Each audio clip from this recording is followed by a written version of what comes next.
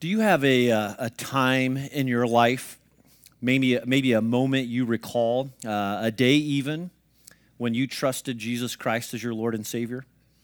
I wonder if you're able to go back to a place. Maybe when you think about that moment, you're thinking about a person. Maybe there was an event that you were a part of. Again, just depends on what age you were at the time. A friend sent me a picture this past week of the evening I was baptized. And I'm that little goober in the center of the photo there. How that guy got married, I don't know. But front and center in this picture, I was 11 years old at the time. I had made a decision to trust Christ as my Savior just a few weeks before at Lake Springfield Baptist Camp in 1987. And then I was baptized on this evening a few weeks later at Cherry Hills Baptist Church in Springfield, Illinois, a church that, was my church family before I went off to college. Now, contrary to what you might be thinking, the guy in the black robe, it's not Jesus Christ, but instead Jeff Nelson, who was my student pastor at the time and next to my parents.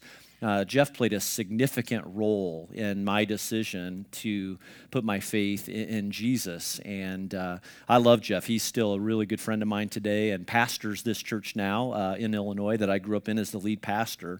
And not only Jeff, but many others who served in the church that I grew up in. Like I was just thinking about some of the people this past week who had a great impact on my life. People like Mrs. McCall and Mr. and Mrs. Larson and Randy and Nancy Pickett and Jeff and Annie Dieselberg, Denny and Shelley Kennedy, Bill and Marcia Roth, and so many others who taught my Sunday school classes, who volunteered in our student ministry, and maybe just were close friends of my parents. And each of these and many others influenced my life. And again, they were all a part of my church family. My mom was born in the church that I spent 18 years in. We were part of that church, forever. And many of these same people were. As we talk about community here at Genesis, as we talk about our impact, as we talk about the type of church that we want to be and a type of church that God uses to reach others, I want you to know it's going to take some time. And it's going to take some time together growing as a family. And I think one of the things we need to fight against in our culture is this moving from one church to another. I want to challenge you that if you call Genesis your church, and as long as you call Central Indiana your home, I hope you'll spend the rest of your life with this Genesis Church family, because I think there's something about that longevity of serving together and of growing together and the impact and influence that we can have with others along the way. But what about you? What's your story?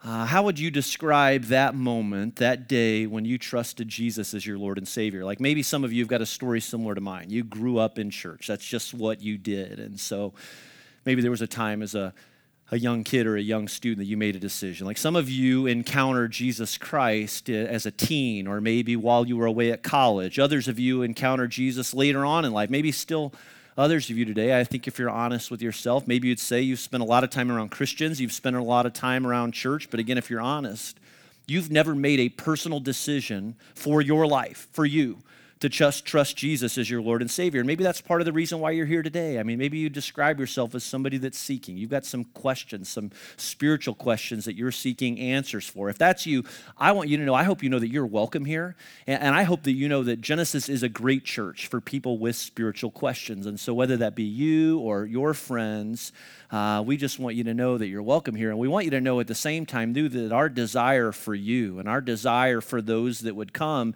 is that you would encounter the real living Jesus Christ here. And at some point, and maybe even today, what if today were the day for some of you?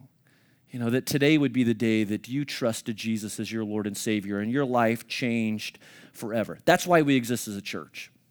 That's why we do what we do and why we're doing this series. We're in the third week of this series that we're calling The Pathway.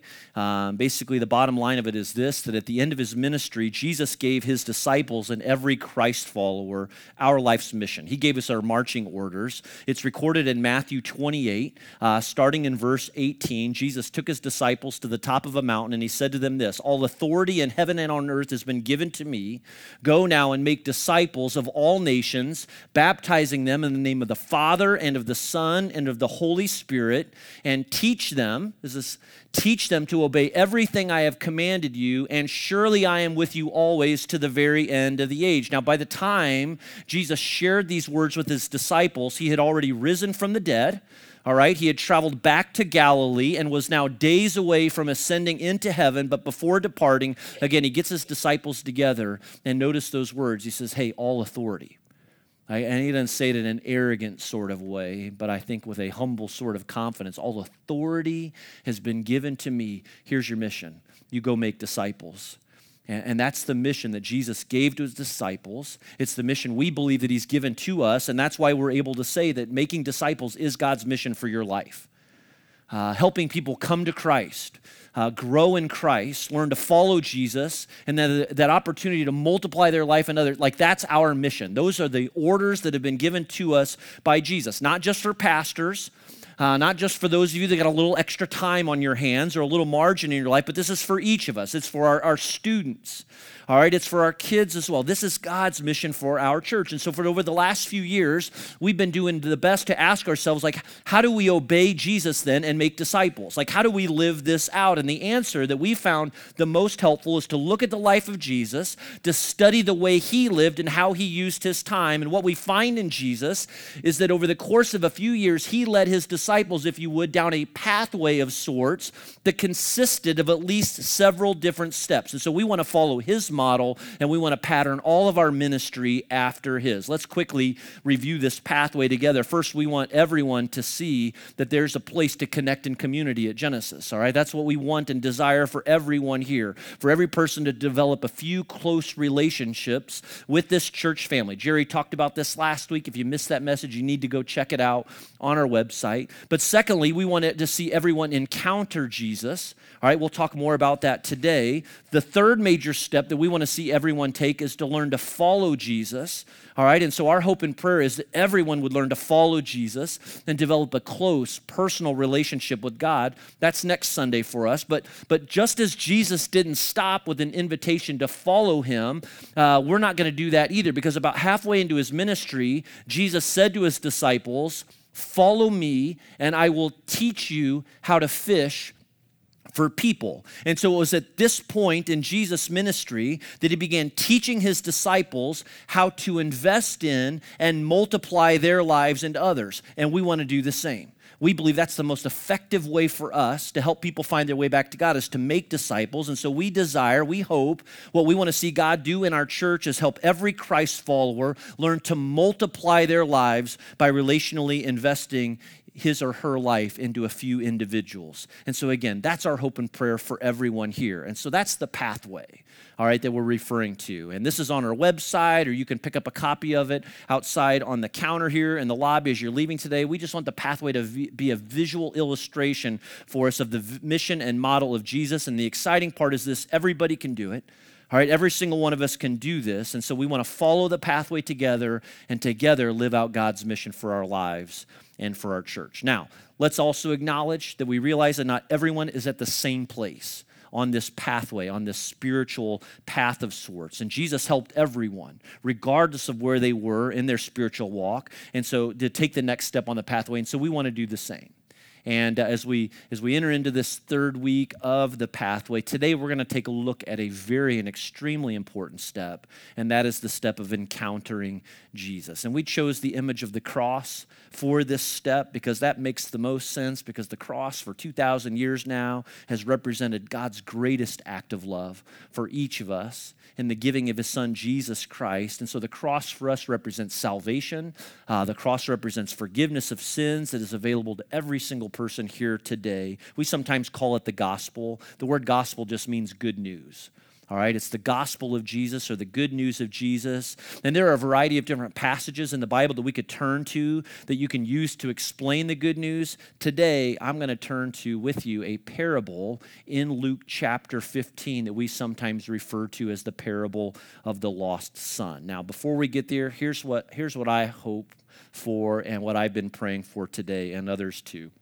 I've been praying, first of all, that if you're a follower of Jesus, like if you've trusted Christ with your life, if you have a moment that you can look back to when you made a decision like that, I'm praying that one of two things will happen for you today. That first of all, that the Lord will just use today's message to encourage you, all right, to remind you of his great and his deep love for you. But secondly, I hope and pray that the Holy Spirit will compel you to share the good news of Jesus Christ with others if you're not already doing that.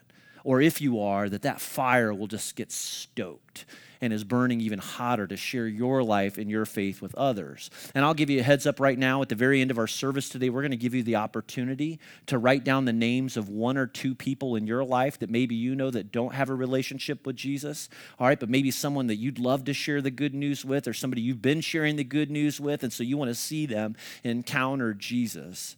But let me also add this, that if you're here this morning and you don't consider yourself a Christian yet, you've never made the decision to trust Christ, I just hope you know that this message is for you as well. And as you listen today, my prayer is that today might be the day you remember for the rest of your life. Sunday, September 22nd, the day I prayed and asked Christ to be my Lord and Savior for the forgiveness of my sins. Today could be the day for you, and maybe the moment, the greatest decision and choice that you've ever made. So before we go any further, let's pray. God, we thank you for your love. We thank you for your grace. We thank you for this church, Lord. I love this church. I'm so thankful to be a part of it. I love what you're doing here and what you're doing through each of us as we're just seeking to trust you with every part of our lives. And Father, we invite you into this place today. We are giving you this time and space, Lord, to do your work in us and through us. And so we're just giving you permission this morning and praying, Father, that as you know every life, that you will do what you and only you can do. And so, Lord, I give you my body. I give you my words this morning, and just ask and pray, Lord, that you would speak through me, that you would be glorified in it as you use this time for each of us. And it's in Jesus' name we pray. Amen. Okay, Luke 15, if you've got a Bible, page 730. If you're using one of the Bibles around the room, these words are on the screen as well. In Luke 15, Jesus is with a group of people, and he's going to tell them a parable. Now, what's a parable? A parable was a story that teachers often told in order to drive home a point. Or, as my Sunday school teacher, Mrs. McCall, used to say, a parable is an earthly story with a heavenly meaning. And so that's what Jesus is doing here. And honestly, Luke 15 is one of the most beautiful chapters in the Bible, as it paints a vivid picture of what our God is really like. Luke 15, starting in verse 11, this is what we read. Jesus said to them, "There was a man who had 2 sons." And I think if you and I are listening with Jesus in this particular moment, you can picture that. Okay, we got a man with 2 sons. The younger one said to his father, "Father, give me my share of the estate." So he divided his property between them. Not long after that, the younger son got together all he had, set off for a distant country, and there squandered his wealth in wild living. There wasn't anything more deeply disrespectful, more callous that a son could do than ask of his father than to ask for his share of the inheritance. And the people listening to this particular parable knew that, all right? They would be nodding their heads in agreement. And so in essence, here's what the younger son is doing. He is saying to his father, "I wish you were dead. That rather than have a relationship with you, I'll just take my money instead, but you are dead to me. I don't want anything to do with you any longer." And just like that, the father gives him what he wants, and he watches as his son walks out the door and on his way to be his own authority in life. Friends, this is the fundamental nature of sin. All right, this is a great example of what sin is. Sin is selfishly turning from God and choosing to go your own way, that you are choosing your own path. And what we believe is this, that God is the author and the creator of all of life, that we were created to live under his authority. But what do? We want to make our own calls. We want to choose our own way. We want to go our own direction. We think it will be better. And so the son in Jesus' story is saying just that. I want to be my own boss. Like, living with you and around you in this home is too claustrophobic. Like, I got to get out. I got to have my own space. And so he's off. And here's the thing, like the son in this story, and it's in your notes today, we've all turned away from God. What Jesus is trying to illustrate here, what we need to understand is, this is my story. Like, this is each of our stories. And sure, it may look different in each of our lives, but in some way, shape, or form, we've all been guilty of doing this with God. Like, we think we know what's best. We believe there's got to be a better plan, and it's called sin, and we're all guilty of it. The Apostle Paul describes sin like this in Romans 3:23. He says, "For all have sinned and fall short of the glory of God." And that's what Jesus is illustrating here with this young man. And let's carry on and see how this works out in his life. Verse 13. Jesus says, not long after that, the younger son got together all he had and set off for a distant country, and there squandered his wealth in wild living. After he had spent everything, there was a severe famine in that whole country, and he began to be in need. So he went and hired himself out to a citizen of that country, who sent him into his fields to feed the pigs. He longed to fill his stomach with the pods that the pigs were eating, but no one gave him anything. Jesus says this son set off for a distant country. Think Vegas, all right? And nothing against the people that live in Vegas, but the point is this. I mean, this son goes out. He blows it all on sex and drugs and rock and roll. Not that there's anything wrong with rock and roll, but, again, there's a severe famine also that Jesus describes that didn't help. And eventually it got so bad that the son turns to the pigs. And for the Jews of Jesus' day, like the pigs were bad enough, right? They had nothing to do with pigs, but to feed them or to hunger for the same food that a pig would is what we would call today hitting rock bottom. I mean, this young man has hit the lowest of lows. And Jesus says after he had spent everything, he began to be in need. It's Jesus' way of saying there's more than a spiritual hunger. There's more than a physical hunger here. This is more of a spiritual hunger in this man's life. Like at the very core of his being, simply put, like he's desperate. He is empty. He's dissatisfied. And when you think about it, that's what sin does. I mean, that's what sin results in over time for any of us. Like our sin leads to brokenness and death. Like our sin, no matter what it is, for each of us, it leads to brokenness and death. And one of the gospel tools, the good news tools that we've used over the past years to kind of describe the story of God and what he's done for us in Jesus Christ is something that we call the 3 circles. And it's a tool used by the North American Mission Board or developed by them. And I've personally used this tool with others. I know some of you have used this tool with others, but it's a great complement to this parable in Luke 15. And here's how it works.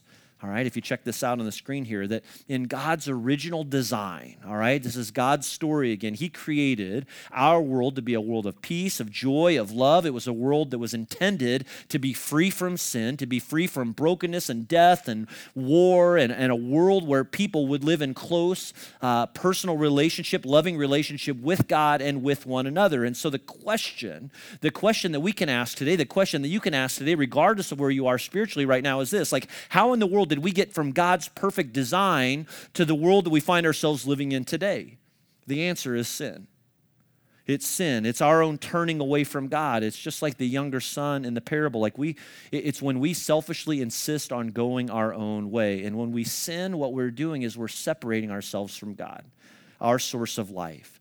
And this separation, this sin, it leads to ultimately brokenness and death, both here in this life and, as Jesus also taught, in eternity from God, apart from God, in hell. And so at some point, and maybe this is your story, maybe this is part of your story of coming to Christ, or maybe this is an experience that you've had before, like at some point, most of us realize we're living in a jacked up world, right? I mean, most of us realize at some point that things aren't working right. And what do? Well, we begin a search, don't we?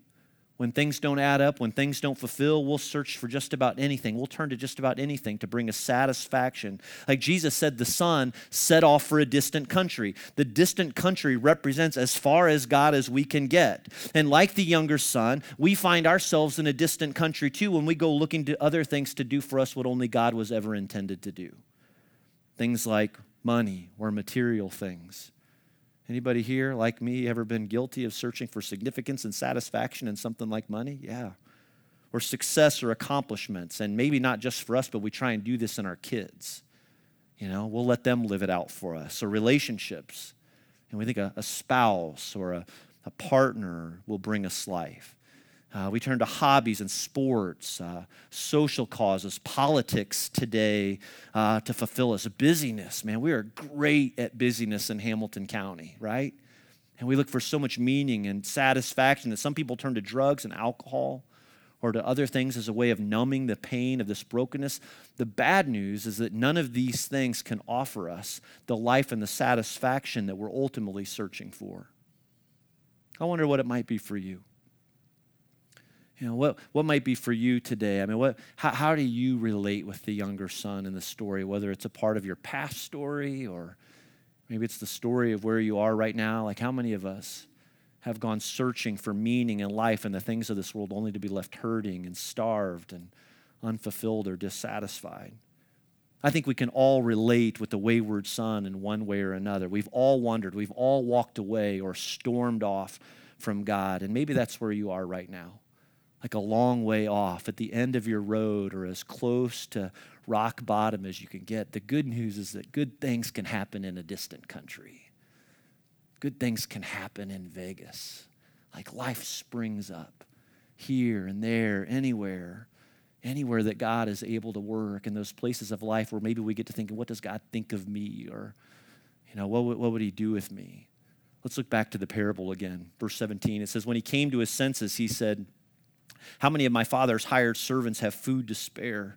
And here I am starving to death. He says, I will set out and go back to my father and say to him, Father, I have sinned against heaven and against you. I am no longer worthy to be called your son. Make me like one of your hired servants. So he got up and went to his father. Notice that phrase, when he came to his senses. Like this is his aha moment. Like his struggles really have him thinking a little more clearly. Like he's understanding that this doesn't work. These things that I'm trying, they don't add up. And so what does he see? He sees how prideful, he sees how hurtful it was to reject his father and walk away. And so he sees his sin. He's seeing his need for forgiveness. In the same way, our sins need to be forgiven too. Like part of turning back to God is recognizing this need. That word forgiveness is just simply a mathematical term that means to cancel the debt. That's what the word forgiveness means. And so in the same way, our sin is a debt that needs to be paid. Look at how the Apostle Paul describes our sin again in Romans 6, verse 23. He says, for the wages of sin is death. The wages of sin, like what our sin deserves, is death. And it's a death in this life. And it's a death for all of eternity in a place separated from God and others in hell. That's the bad news, all right? That's the very bad news for us of the gospel. The good news is that while the wages of sin is death, the good news is this, that the gift of God is eternal life in Jesus Christ our Lord. And it's true. Like this is what we believe to be true. Like this is behind everything we are seeking to do as a church, that God loves us so much that he sent his son Jesus Christ as a gift to rescue us and to save us from our sin. And the great thing, the great thing about gifts is you can't earn them. Like the best gifts are those that are given. And that's why we embrace the promises of words like John 3:16 that read, for God so loved the world that he gave his one and only son, that whoever believes in him will not perish, but have eternal life with God. And what we know and believe as a church is that Jesus lived a sinless life on our behalf, that he turned his back on God. He didn't turn his back on God. He always obeyed God for everything, all the way to the cross, where he took your place and my place on the cross, and he died the death we deserved. So he lived the life we couldn't live. He died the death that we deserved, and then 3 days later, he rose from the dead. And by conquering sin, by conquering death, Jesus provided us a way out. He provided us a way out of our sin and brokenness. And, some people will ask the question, well, how in the world could a loving God ever send anybody to hell? That's a great question that we need to explore on another day. I think a better question for today is, how in the world could a loving father allow his son to die for me? How could a loving God allow his son to die for me and for you? Romans 5:8 says, but God demonstrates his own love for us in this. While we were still sinners, Christ died for us. How does God demonstrate his love for us? What is it behind this? Christ died for us. Like that's the hope that we have, that we cling to, that Christ died for us. That's the gospel. Like that's the good news of Jesus Christ, that Christ died for us. But here's the thing. It's not enough to just know the good news, all right, to know the good news of the cross. Like we must repent and believe it for ourselves. In the parable, all right, don't miss this, the younger son came to his senses, got up, and returned home. Like he went back to his father. And so with those words, Jesus is painting a picture of repentance for us. Now the word repent means to change course. Like that's what it means, literally. It means to change course, to go back in a new direction. So in the same way, those of us who have wandered from God, much like the son, even today have the opportunity to turn back to God. But like the younger son in Jesus' parable, we too have to humble ourselves, recognize and confess our sin, turn back to God and seek his forgiveness. That's the the message that even Peter preached after Jesus ascended into heaven in Acts 2:38. Peter says, hey, you want to know what you need to do? Here's what he preached. Repent, go a new direction, make a conscious decision in your own life, and be baptized, yet every one of you, in the name of Jesus Christ for the forgiveness of your sins, and you will receive the gift of the Holy Spirit, or the gift of God's presence in your life. And so he says you must repent, all right? And then you got to go public with that decision that you made to trust Christ through baptism. Again, it's about understanding the position you are in and then heading in a new direction. That's why we can say the greatest decision you could ever make in your life is to turn and trust Jesus as your Lord and Savior. You know, the decision that I'm hoping you've made, or if you haven't made, that maybe you'll make today, is a decision to turn and to trust Jesus as your Lord and Savior. Do you have a moment like that? Do you have a story like that? Again, the most important decision I've ever made in my life is to turn and to trust Jesus Christ as my Lord and Savior. That is a hope and a gift that can never be taken away from me. It's a hope and a gift that I know many of you have received that will never be taken away from you. And it applies for now, but for all of eternity.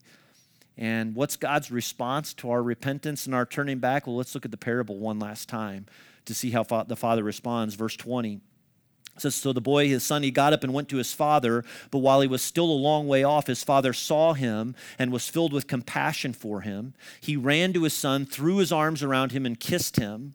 And the son said to him, Father, I have sinned against heaven and against you. I am no longer worthy to be called your son.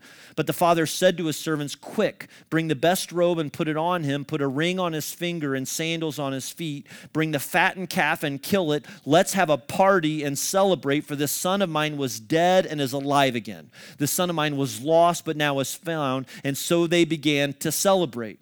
I just want to make sure that you don't overlook the father's response to the son's coming home. All right? The embrace, if you would. The intensity of the moment initiated by the Father. Friends, this is God's response to people who turn back to Him. This is God's response to those of you that might make a decision like that to turn back to God today, and a reminder that no one is beyond His love. All right, that's what Jesus is trying to, to push into this story here for everyone to see, that no one is beyond His love, that there is no one that is so far off. And what that means for you today is that no matter who you are, no matter what you've gone through in life, no matter decisions that you've made, no matter how bad the weekend has been for you, no matter what you've ever thought of God, no matter what you've ever said of God, He is ready for you to come home, and He loves you with a deep and an intense and a passionate love. And if you've never trusted Jesus with your life before, He is ready for you to come home. John describes what Christ does for us in John 1:12. He says, yet to all those who believe Him and those who receive Him, He gave the right to become children of God. You see, when we repent and when we turn back to God, we are adopted into His family. We're given new life. We're given a new identity in Him. And one of the things that we talk about, and you'll see this on people's shirts when they're baptized here in a couple of weeks, is that we are made alive in Jesus Christ. That when you surrender your life to Him, it's like you were dead, but now you are alive. And this is illustrated in the water, that when I go under the water, it's like I'm being buried with my sins, but I'm raised up out of the water as an example of new life in Him. And listen to how Jesus defined eternal life. In John 17:3, He says, now this is eternal life, that they know you, the only true God, and Jesus Christ whom you have sent. And so the very heart of eternal life is knowing God and relationship with Him and peace with Him. And this is God's desire for each of us. And His desire is that we will join Him in the work of others knowing the truth of this as well. Take a look at the completed image for just a moment.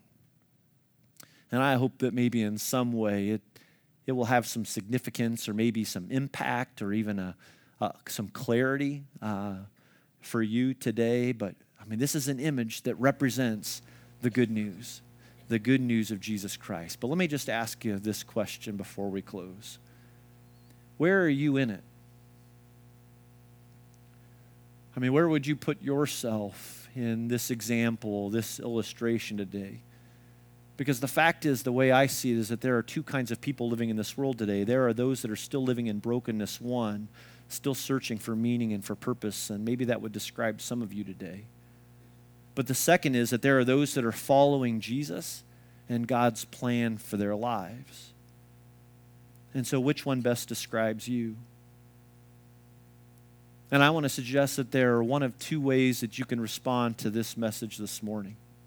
The first is this. The first is that if you're not a Christian, if you've never believed in your heart or confessed with your mouth that Jesus Christ is Lord, then I would challenge you, I would invite you to do that today. Like what would prevent you from putting that off any longer? You know, Paul describes that process like this in Romans 10, 9 and 10. He says, if you declare with your mouth Jesus is Lord and believe in your heart that God raised him from the dead, you will be saved. For it is with your heart that you believe and are justified. It is with your mouth, all right, that you profess your faith and are saved. And so after the service is over today, we're going to have a few people up front here. And if you've never made a decision for Christ before and you want to make a decision like that today, we're going to be up here. And we would love for you to come forward once the service ends. We'd love to talk or pray with you, and you can share your name. And if you want to share a little bit about your story in life, you can. But if not, if you just need some help in making a decision like that, we would love to. We would love to make that decision and help you make that decision this morning and pray with you in that. And again, we're hosting baptisms in a couple of weeks. Maybe you've got some questions about baptism. We can talk about that as well. But it'd be a great opportunity in a couple of weeks even to express your new faith by being baptized. But here's the other thing in our response to that. Like if you're a follower of Jesus, I hope today has encouraged you as well. It has been said that Christians, that we need to come back to this every single day. We need to be reminded of, oh yeah, that's what Christ accomplished for me. I am changed. I am new because of Jesus Christ. Like you can never come back to this story enough when you think about it. But let me highlight one more thing in this parable. In Jesus' story, we see two images of the Heavenly Father, or two realities, if you would. The first image is one of the Father anxiously awaiting his Son's return. Did you catch that detail? If not, you need to check that out this week. All right, he was anxiously waiting for his Son to return. What a sobering reality of a father who has lost sons and daughters walking around this community that we live in today, all right, separated from him on a path that leads to destruction. And so that's one reality. The other reality, the second image of the Father, is one where the Father, when he sees his son or daughter a long way off, he goes running in pursuit of them. And here's what's interesting. Our Heavenly Father lives with both realities every day. Waiting, searching for his sons and daughters. Friends, we need to live with the same realities that God does. That there are people still a long way off, but others that God is preparing and getting them ready to come home.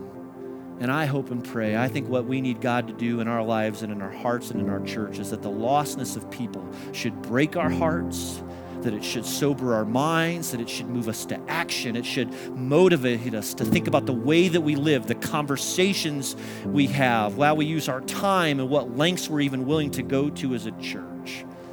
But again, there's a joyful side to this as well, and that is the possibility that no one is too far from God. There is no one in your life right now that is too far from our God. No one that is beyond his grace. Every person that is walking this planet today has an opportunity to come back to God. And you know what? You might have a part to play in that person's life and story. Because one of our highest callings in this life when we come to Jesus is a willingness to say, I'll go back out into the world now and I'm going to go seek and save the lost, help save the lost as Jesus did. And just a willingness to go into your school, a new willingness to go into your neighborhood, the places you work, even our own homes, with this passion of helping people find their way back to God. Like our job as followers of Jesus, our job as a church is the mission of making disciples. And we need to tell others about the good news of Jesus. Who's that someone for you right now? Even this morning, maybe even pray. Maybe you already know who it is. Are there one or two people in your life that don't yet know Jesus? But maybe God's bringing them to mind for you today. Not only to pray for them, but to say, Lord, I will serve you and I will help them. I want to be a part of their lives. I want to learn how I can make a difference and be an example and share with someone else. maybe you're ready to make a decision like that today. Here's what we're going to do. The band is coming right now, and they're going to lead us in one last song. We have a couple of stations in the front of the room and one in the back. And in just a moment, as the song begins, I'm going to invite you to get up out of your seats and come to one of these tables. There's a container of ping pong balls. And maybe grab one, maybe grab two, and maybe there's a first name of someone that you want to write on one of those ping pong balls, and maybe even a second name on the other. Once you're finished, place those ping pong balls in the baskets on the table. We're going to do something fun with them in a couple of weeks. Let's not do it just as an exercise. Let's do it as a prayerful response to God today, to say, I'm in. You can use me. I want to be a part of your work. I'm trusting your work in my life and for this person.